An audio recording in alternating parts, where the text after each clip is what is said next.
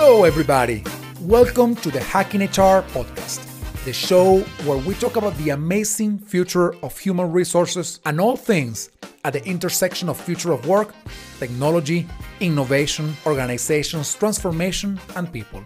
At Hacking HR, we believe that human resources can become the most important trailblazer, leading people and organizations successfully and effectively into the new reality of work and life. To do that, we must rise to the challenges of our times, shoot for the stars, and achieve our fantastic potential.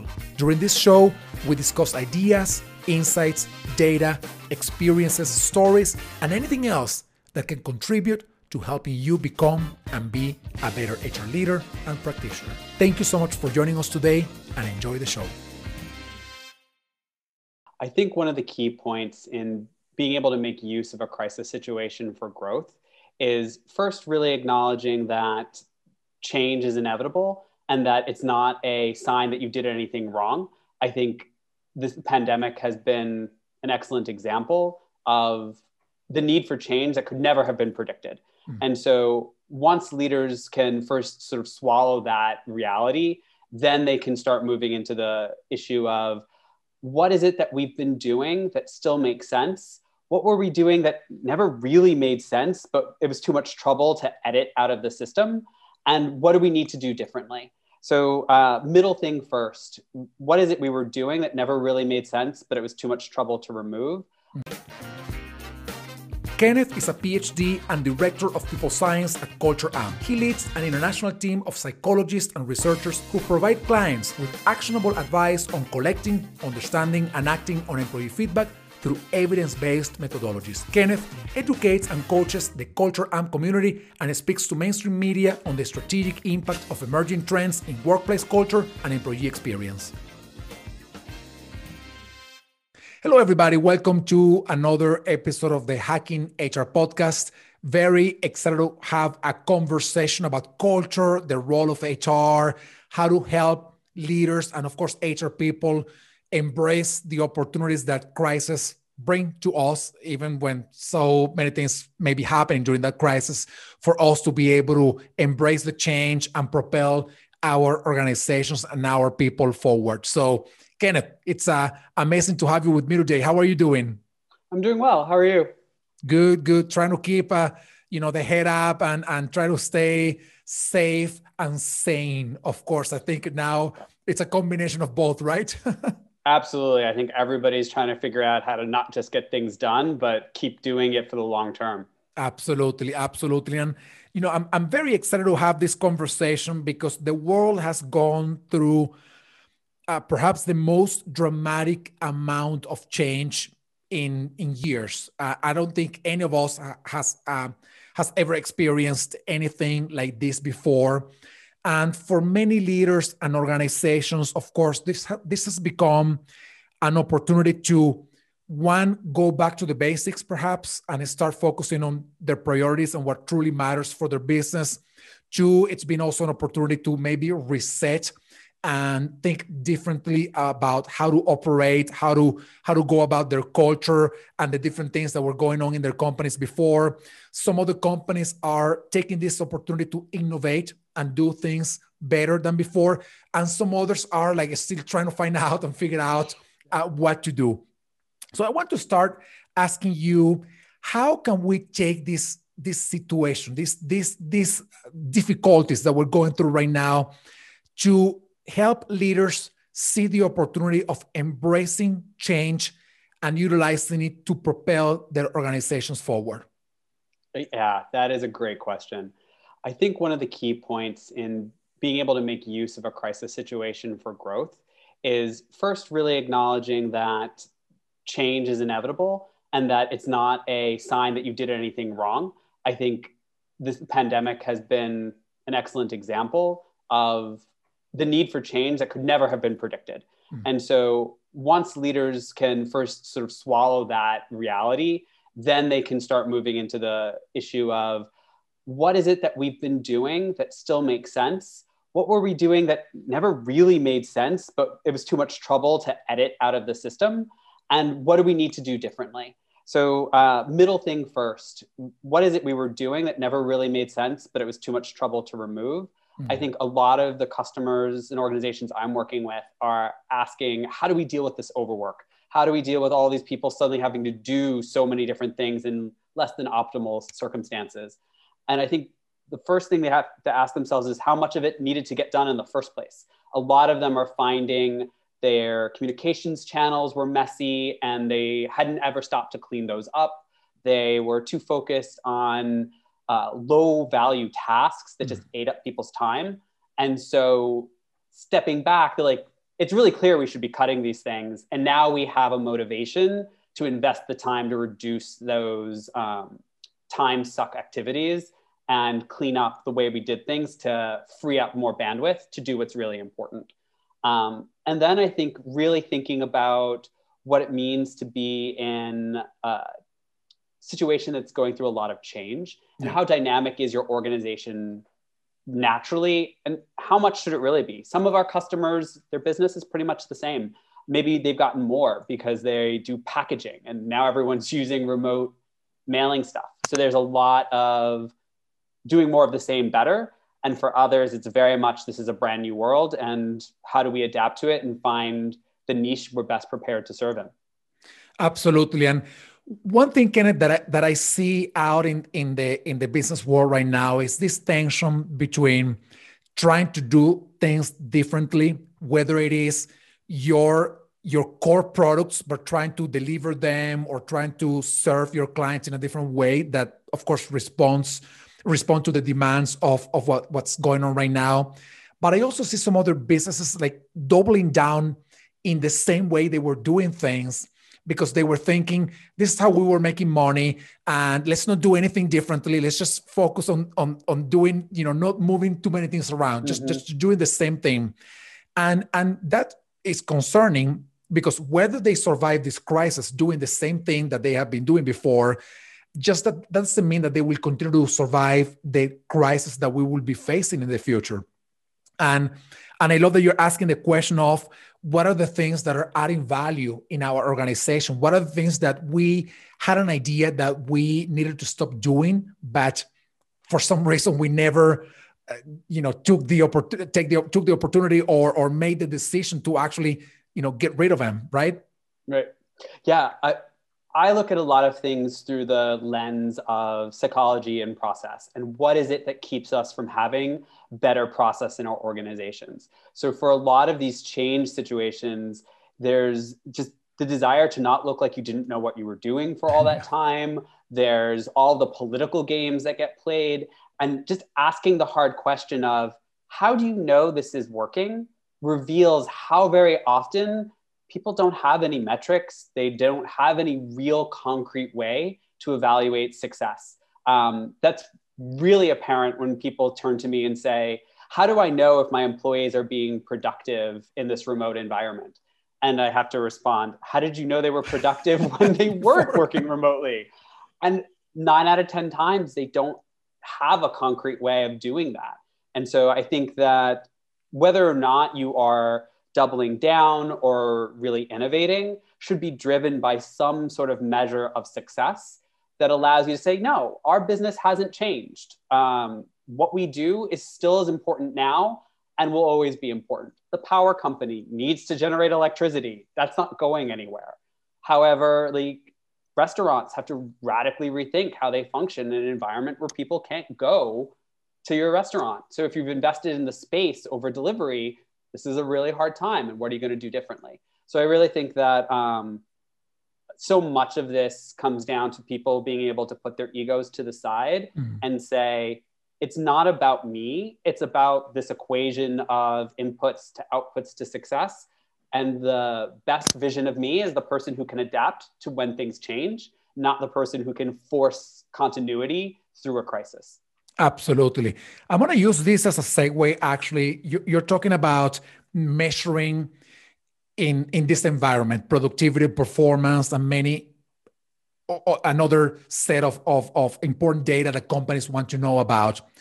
What do you think has been the evolution of metrics over the past few months? Things that people were measuring before and they were helping them make decisions, but they had to evolve in those metrics and now start measuring something different for whatever makes sense to them. So what have you seen in this evolution of metrics, the way to measure those the data points and whatnot? Yeah, I think a lot of people are really thinking about what were the metrics they needed and were the ones they were collecting good or good for other purposes. So there's a lot of desire to connect things and see relationships, and then realizing that what they've been collecting was really good for only the specific thing they did it for. And the moment they try to apply it more broadly, that they don't have enough data, it's not detailed enough, or there's just holes in it that make it not usable for the bigger purposes that they start thinking about. So I think the leading ones in the metrics area kind of step outside the question of what's happening right now, because that's why their data wasn't really good in the first place, and think, what is good data, period? Because that usually allows for a variety of situations. And if your business is likely to be affected by change of any kind, having data that's designed to connect to other pieces of data and not just solve this problem in front of you right now will set you up to be adaptive and really think about how do we answer new questions, not just the ones we had to talk about in that last CEO meeting. Absolutely. And that the hope is that in leveraging this more versatile kind of data, you can respond to some of the questions that will help you remain business going forward. And I think in March, a lot of us were dealing with, okay, what do we do now? Right? We are in lockdown. We got to send our people to work from home. How do we do that? And there was a lot of scrambling ideas and resources to make that happen. But now, 7 months later, we are in a time where companies know that the likelihood of a second wave of COVID-19 impacting organizations is extremely high.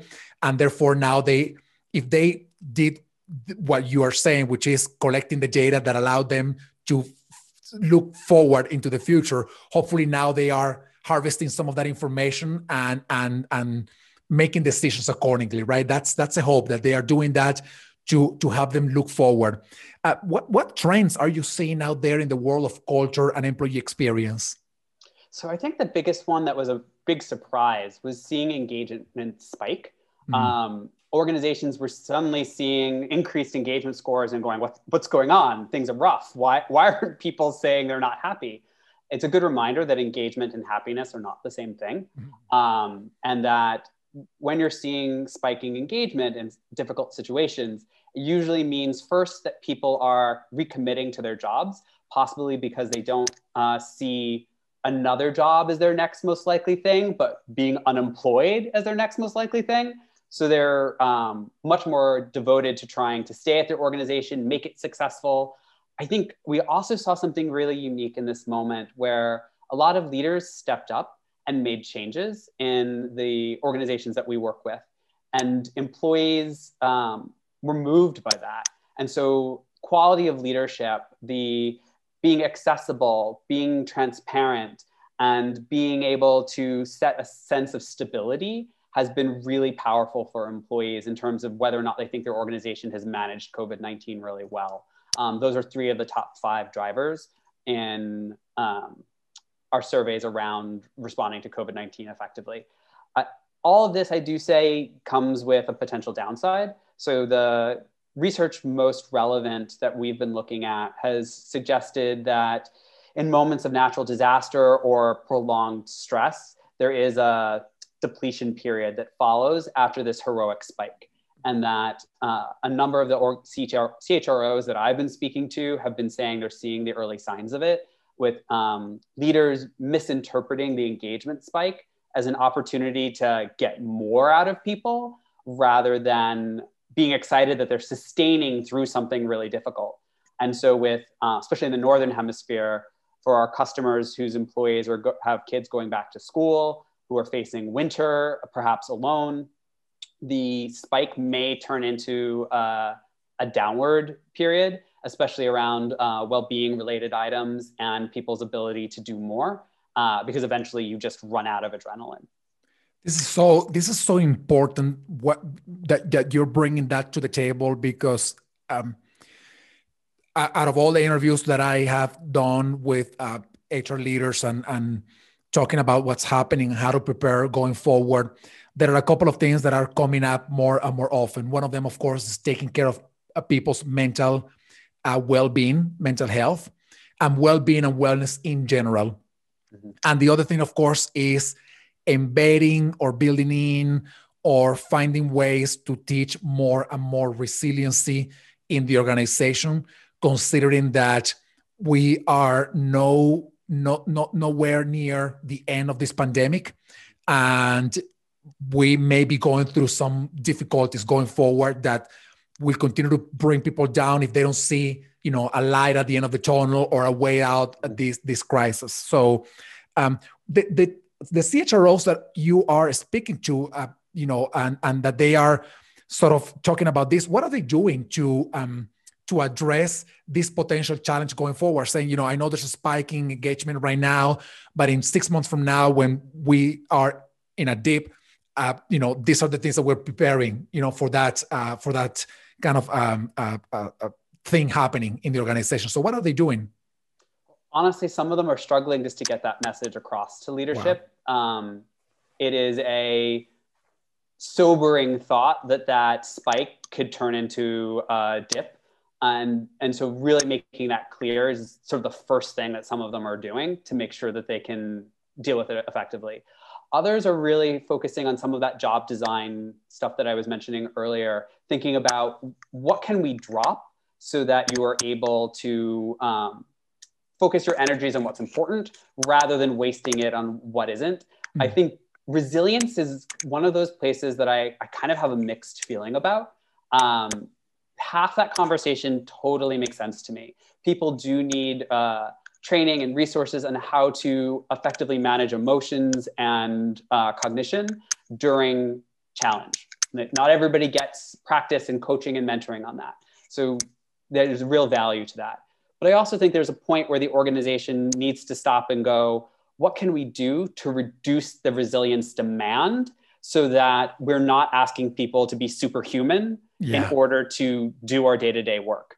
Because the pandemic isn't normal. And what scares me is when people start thinking, well, this is the new normal, so you're back to your old metrics. And it's like, no, that's not going to really work. You may have some employees who can handle this level of isolation, overwork, sadness, anxiety about COVID and everything that's happening around it, but the majority are just not going to live up to that standard. And so it's important to really ask yourself, what do you really need? And what is it you can let go of for the time being?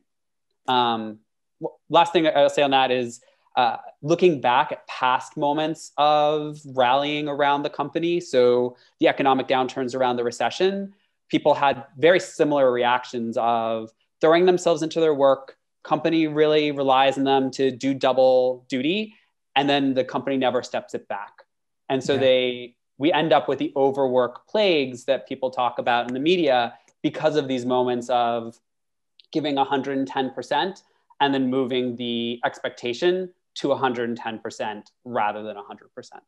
Wow, that is such a powerful message, I think, for HR leaders and HR professionals to find a way to tune the work load and focus on priorities and making sure they are having the conversations with their teams to make sure that they are doing okay, that all these extra demands plus all that's happening around them is not breaking them to slowly breaking them to a point where the consequences for their health, for their family, for work will be much more difficult to manage than if they had been managed from the beginning. So I think this is such an important conversation, Kenneth, and I appreciate that you're bringing this up.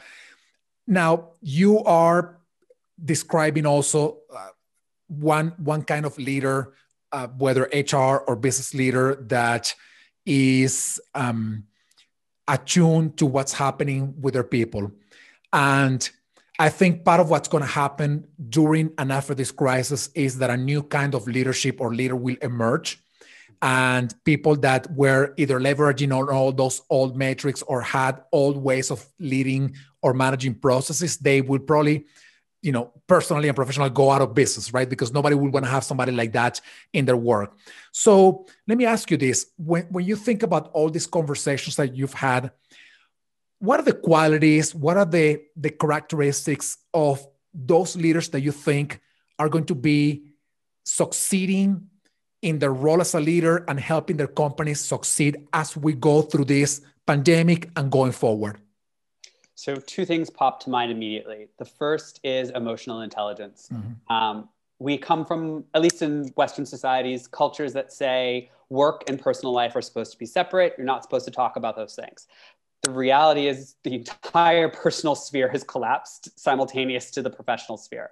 And so telling people to not address those things and not bring them up is just not reasonable. And so the leaders who are able to listen to what people are experiencing and help them deal with that, not necessarily fix it. I think that's a mistake that a lot of leaders make, that they're supposed to be superheroes and fix the problem, when really what they're supposed to do is listen to people, what they're feeling, help them process those emotions, and then find the most reasonable way to deal, even if they can't make the problem go away. Mm-hmm. Those are going to be leaders that hold their teams together and be very effective. The second piece that I think is really essential is comfort with transparency. So in times of dramatic change, there is a fear of admitting to weakness or being seen as not knowing what to do. But the reality is it's dramatic change. No one knows what to do. And so you're experimenting, you're figuring it out. And if you're so busy hiding information to make sure you don't look bad, you can't collectively learn from one another, from the situation. You can't adapt quickly because you're too busy trying to make sure whatever you did looks good, then moving on to the right thing to do and learning from potential failures. And so I think really being comfortable with transparency and learning faster through feedback, which is actually a culture amp value, is going to be really essential to organizations and leaders who want to be able to carry their organizations and be hyper successful in this moment in time. This is a very powerful element for the or trait for those leaders that are going to be successful going forward. One thing that I think all of us went through at the very beginning of the lockdown here in the United States, and probably people in other countries as well, is that a number of questions came up to the organization's table, if you will, and the leaders of those organizations didn't have the answer to those questions because they haven't been here. They haven't been through anything like this before. And I find really interesting that some of them very transparently, but also very vulnerably, came forward and said, I have no idea what to do. As simple as that. We have no idea what to do.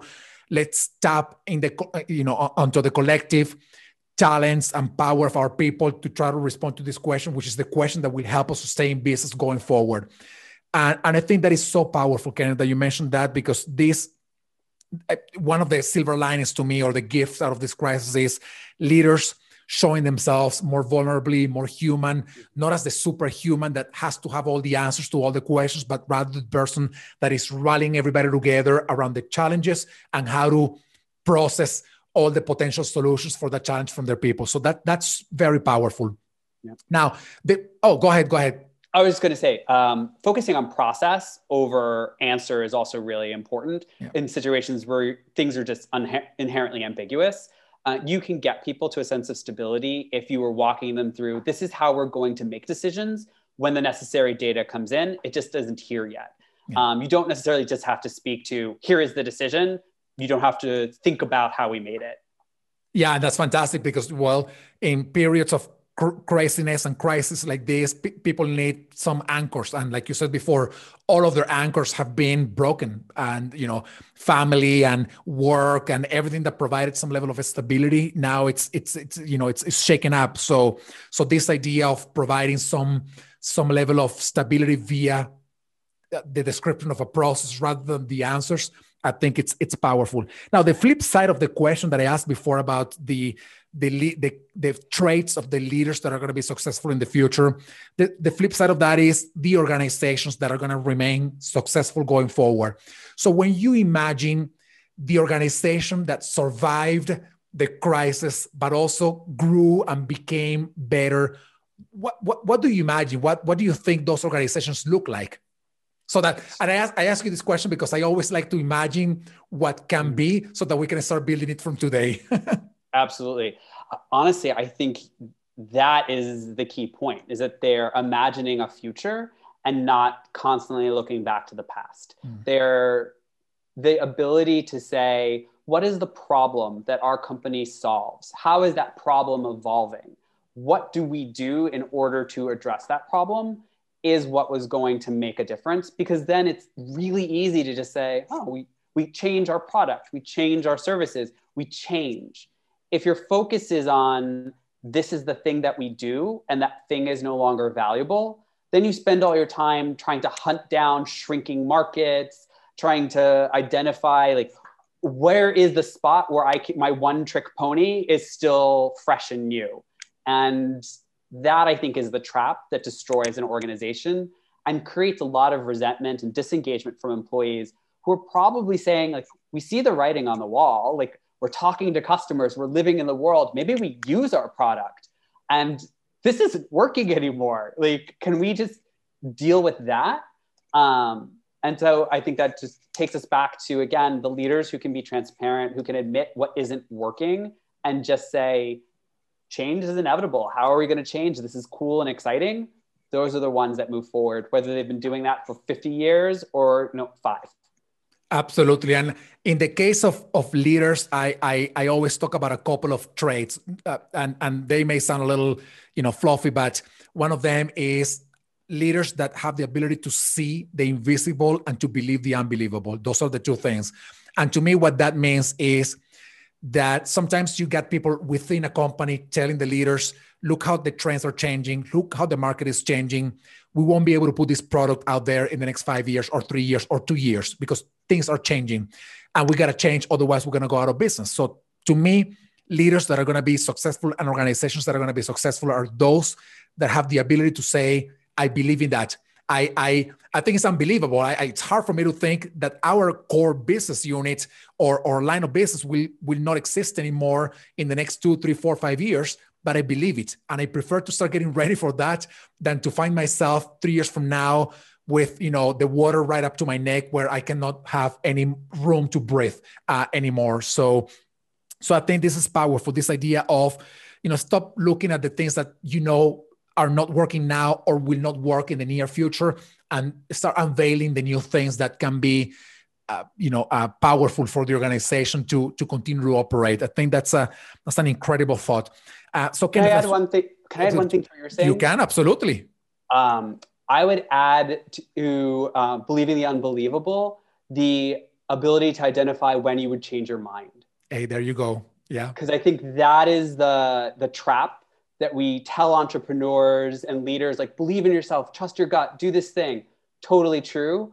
But what is the moment when you say, the world is actually different than I imagine? What's my new unbelievable belief that I'm going to use to drive us to the next future? And I think the two of those together is unbeatable. I love that. And it's so important because sometimes you do have leaders that they are visionary and they think, well, this is how the market is going to change in the next few years, but they never make the decision to prepare their people and their organization for that new reality that they know it's going to happen. And with the pandemic, we have a great example. Leaders downplaying the consequences of the pandemic instead of saying, this will impact our country and our economy in this way. I don't want to panic anybody, but I got to get them ready. And getting them ready means that I got to change my mind about how our country's operating today. And I start telling schools and bars and, different things, hey guys, you're going to have to start operating with online delivery, pickup delivery and those kind of things. Yep. You may not be ready for that, but that's what's going to happen in the next few months. So I don't want to get too political, of course, but I think that's a little bit of the direction of, putting an example of what changing our minds could look like. So Kenneth, as we wrap up this conversation, fantastic chat with you. I want to ask you specifically around this idea of becoming more transparent and embracing more emotional intelligence as a successful trait for a leader of the future. Every journey of change and transformation for everybody and every organization begins somewhere. There's always a first step in any process. What would you say could be the first step for any leader who wants to embrace these traits? Where could they begin this journey if they haven't already started their journey? So I think the simplest thing they can do just sitting at home is ask themselves what they're afraid of. I think for a lot of people, the idea of being straightforward with themselves about what their fears are is the first step to growth, to fixing all the things that they might be weak on, because that's what leads you to hide. That's what leads you to discount what someone else is telling you or their feelings, because it either brings up an emotion you're not ready to deal with, or it raises a question about your own competence. And I think if we really emphasize for ourselves that what we want is to learn and to grow first, and that performance and metrics will follow from expertise, we're guaranteed success. If we focus on metrics and performance first, then we really struggle to adapt and become what we need to be as the situation changes, because we never really understood why we were successful in the first place. Yeah. We just knew what we were trained to do and we did it. So once you can address what those fears are, they're often not as horrible, or they're really manageable. And that allows you to speak more freely to your people, to listen to them more openly without letting your own doubts get in the way. Absolutely. And even I would love to add this, even if those fears were horrible and awful, at least you're aware of them. And yes, it gives you an opportunity to say, I prefer to address them right now than finding myself in a place where my fears become true and I never prepared. I never got ready for this. And I think that's such a powerful and moving, mental, awareness, piece of awareness that you have and that you need to have in order to really, push yourself to change and start doing things differently.